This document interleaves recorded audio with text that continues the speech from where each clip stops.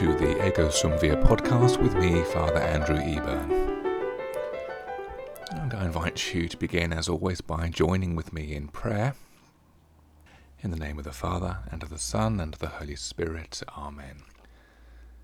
Grant us, O Lord our God, a mind to know you, a heart to seek you, wisdom to find you, conduct pleasing to you, faithful perseverance in waiting for you, and a hope of finally embracing you. Through Christ our Lord. Amen. In the name of the Father, and of the Son, and of the Holy Spirit. Amen. This Sunday is Good Shepherd Sunday, when the Church reflects on vocation and how we follow the call of the Good Shepherd Jesus Christ. But when the Church traditionally and quite rightly focuses on priestly vocation. So today I'm going to start by speaking a little more about my own priestly vocation. Well, as I've explained before in these podcasts, I came to faith quite late. I had led a typical liberal secular life. I had had another career as an academic. But I had already made the important discovery that my being in charge of my own life wasn't likely to lead to great things, and that discovery turned out to be very influential. I'll always remember, some years later in fact, a colleague from the diocese coming to see me at the university when I had moved from being a prison chaplain to being a university chaplain. Now, this colleague was and is a very kind man. He came to support me and to offer advice. And one of the things he recommended to me, having begun this new chapter in my life, was to have a plan.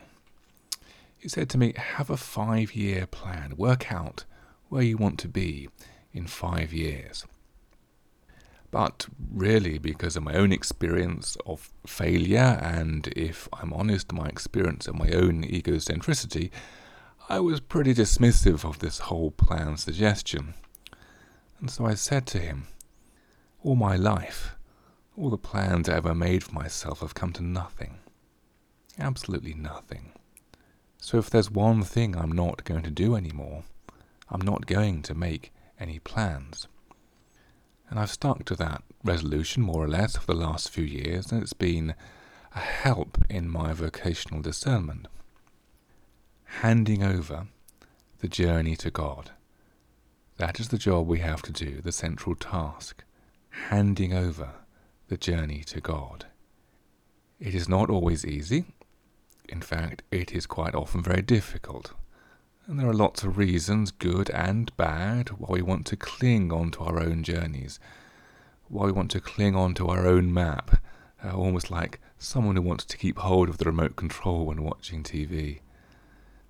It could be for reasons of prudence, it could be for reasons of responsibility that we owe to others, but more often it is for reasons of fear, of an inability to wholly trust in God, an inability to let go of the reins, sometimes an inability to give up our own ambitions, which so often we allow to define us. But here's the thing. Often, not always, but often the journey itself is a lot clearer when we let God take charge. It's almost as if our insistence on making plans has the effect of obscuring and concealing God's plans for us. One of the helpful scriptural analogies for this is, I think, the episode in the Gospel of Mark, of the rich man who runs up to Jesus, kneels before him and asks, "Good teacher, what must I do to inherit eternal life?"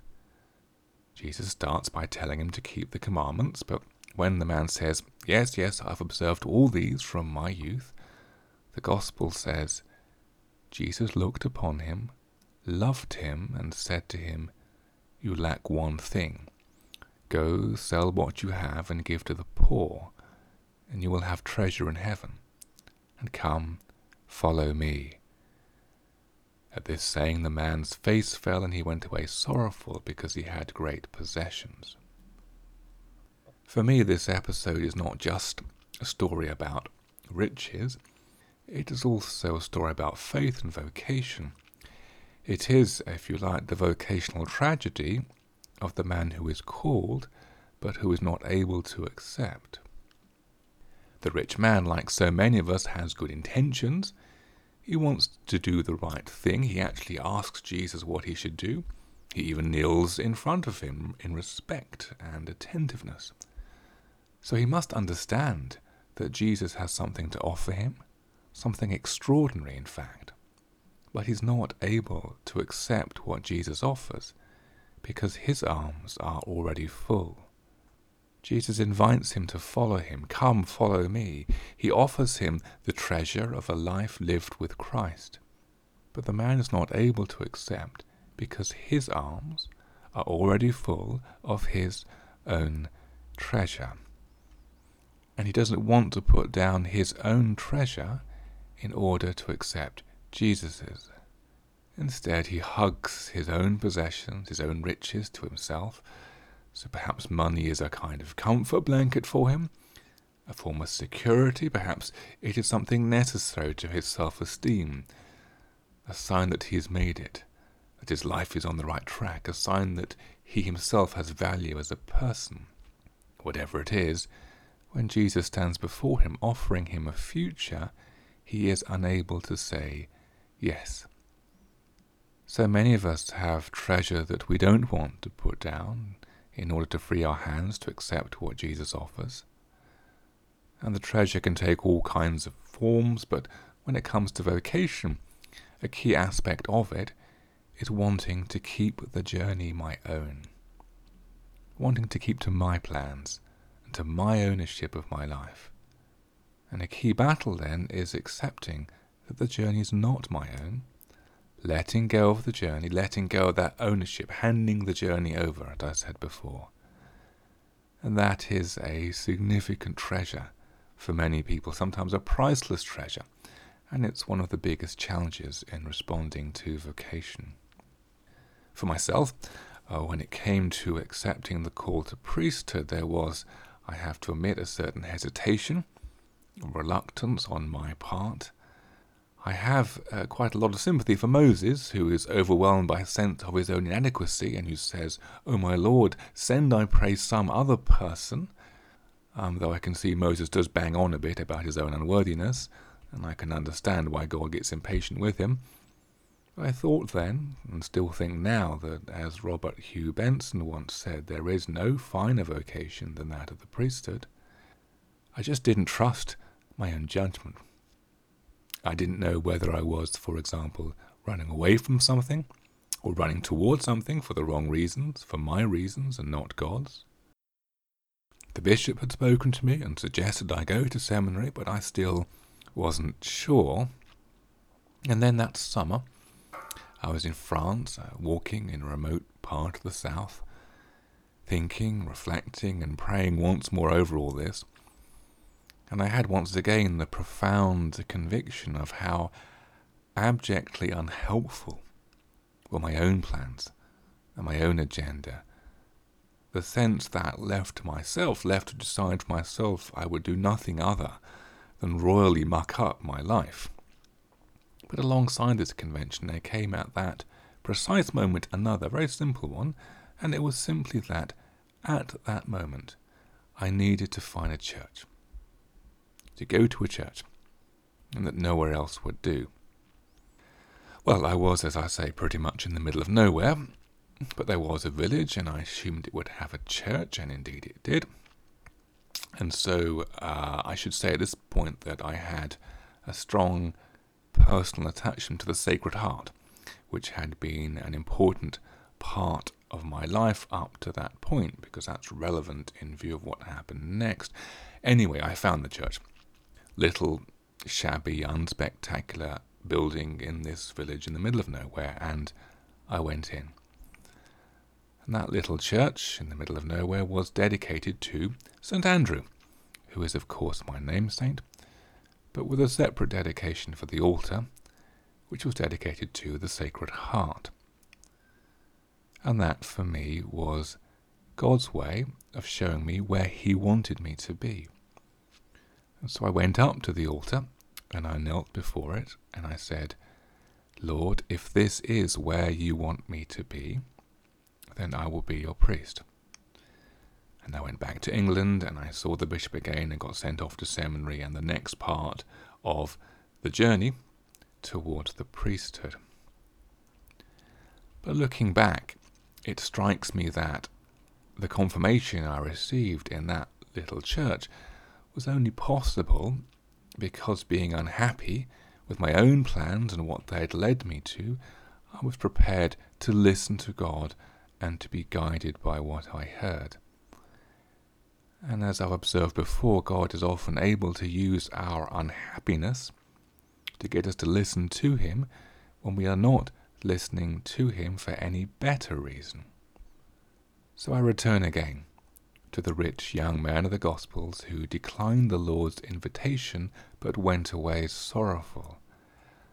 I'd love to know the aftermath of that departure. Did he learn anything in his sorrow?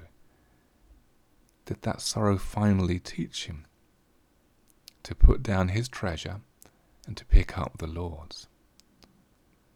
And so I ask you now, is there anything that the Lord is asking you to put down?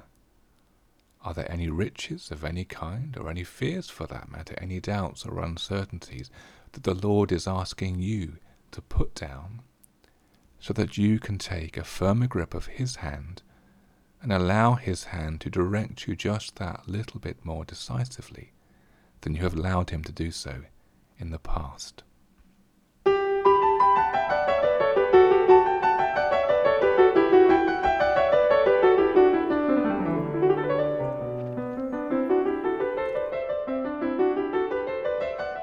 And now, the Gospel for this Sunday's Mass and my homily.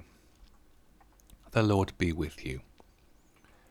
A reading from the Holy Gospel according to John. Jesus said, I tell you most solemnly, anyone who does not enter the sheepfold through the gate, but gets in some other way, is a thief and a brigand. The one who enters through the gate is the shepherd of the flock. The gatekeeper lets him in, the sheep hear his voice. One by one he calls his own sheep and leads them out. When he has brought out his flock, he goes ahead of them, and the sheep follow because they know his voice. They never follow a stranger, but run away from him. They do not recognize the voice of strangers. Jesus told them this parable, but they failed to understand what he meant by telling it to them. So Jesus spoke to them again. I tell you most solemnly, I am the gate of the sheepfold.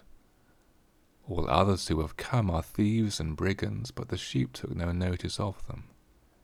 I am the gate. Anyone who enters through me will be safe.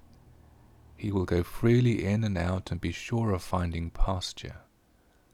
The thief comes only to steal and kill and destroy. I have come so that they may have life and have it to the full. The Gospel of the Lord. Now, as I'm sure you know, the word vocation comes from the Latin word vocare, to call, and the word which gives us lots of other modern English words with the same stem, like vocal cords and voice. So there is a particular appropriateness to today's Gospel, which really emphasizes that relationship between the sheep and the voice of the Good Shepherd. The sheep hear his voice, the Gospel says. One by one he calls his own sheep and leads them out. He goes ahead of them, and the sheep follow because they know his voice. Listening to the voice of the shepherd. Listening and knowing the voice of the shepherd and following that voice. Now, isn't that just vocation in a nutshell? Vocation for all of us, but especially vocation to the priesthood. That relationship between the one who calls and the one who listens. You know, every now and then we are asked to pray for more vocations. Pray for more vocation, and I understand that request, but sometimes I think we've got the wrong end of the stick. Because if we look at that relationship in today's Gospel, between the one who calls and the one who listens, then we don't actually need to pray for more of the calling. Jesus Christ is always calling, is he not? He cannot help calling. It's a consequence of his love for us, and he has already called each and every one of us to our particular vocations. No, what we do need to pray for is our response. What we do need to pray for is more listening. We need to listen carefully and prayerfully to hear the Lord's voice, the voice of the Good Shepherd, and to get to know that voice. To make sure, for example, that it is his voice that we follow and not the voice of another agenda or even our own.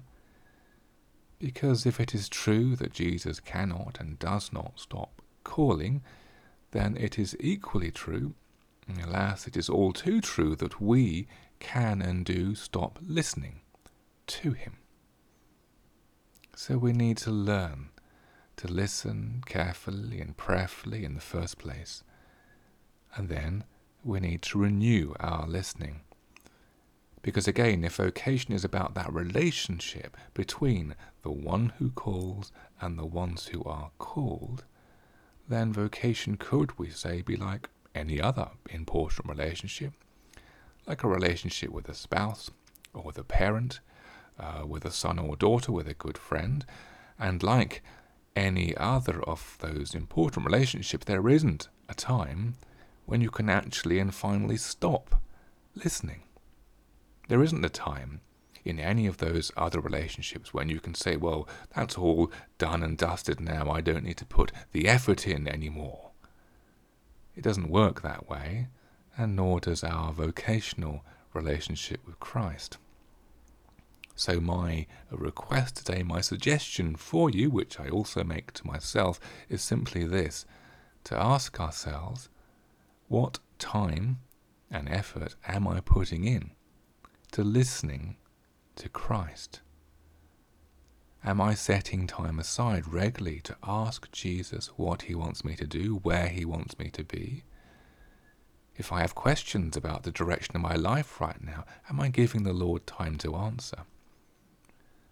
And then when our church is finally open, please God not before too long, let's all make time to get to that most beautifully conceived auditorium, the best place that was ever invented for listening to the voice of the Lord, which is the chapel of the Blessed Sacrament. What you hear there will never lead you astray. What you receive will always be what you need. And if you seem to hear nothing, it may well be because the Lord knows you need patience. So let us pray for the gift of listening, and let us pray too for the discipline to regularly set aside time to listen to the Lord, so that we can say, as the prophet Isaiah does, "The Lord has opened my ear," and then hear those same words that Isaiah himself heard: "Fear not, for I have redeemed you, I have called you by name, you are mine." Amen.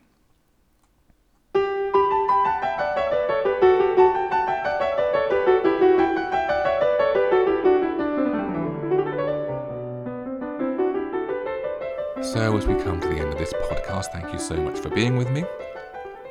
As always, do get in touch with any comments or questions you might have, any suggestions for things we ought to cover. You can reach me on my Diocese of East Anglia email address, which is andrew.eburn@rcdea.org.uk. Do get in touch, and I'll upload another episode next Sunday, and look forward to joining you then. Let's end then, as we always should do, with the prayer of our Lord. Our Father, who art in heaven, hallowed be thy name. Thy kingdom come, thy will be done on earth as it is in heaven. Give us this day our daily bread, and forgive us our trespasses, as we forgive those who trespass against us. And lead us not into temptation, but deliver us from evil. Amen. Hail Mary, full of grace, the Lord is with thee. Blessed art thou among women, and blessed is the fruit of thy womb, Jesus.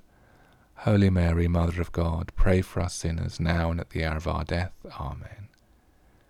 Glory be to the Father, and to the Son, and to the Holy Spirit, as it was in the beginning, is, now, and ever shall be, world without end. Amen. And may Almighty God bless you all, the Father, and the Son, and the Holy Spirit. Amen.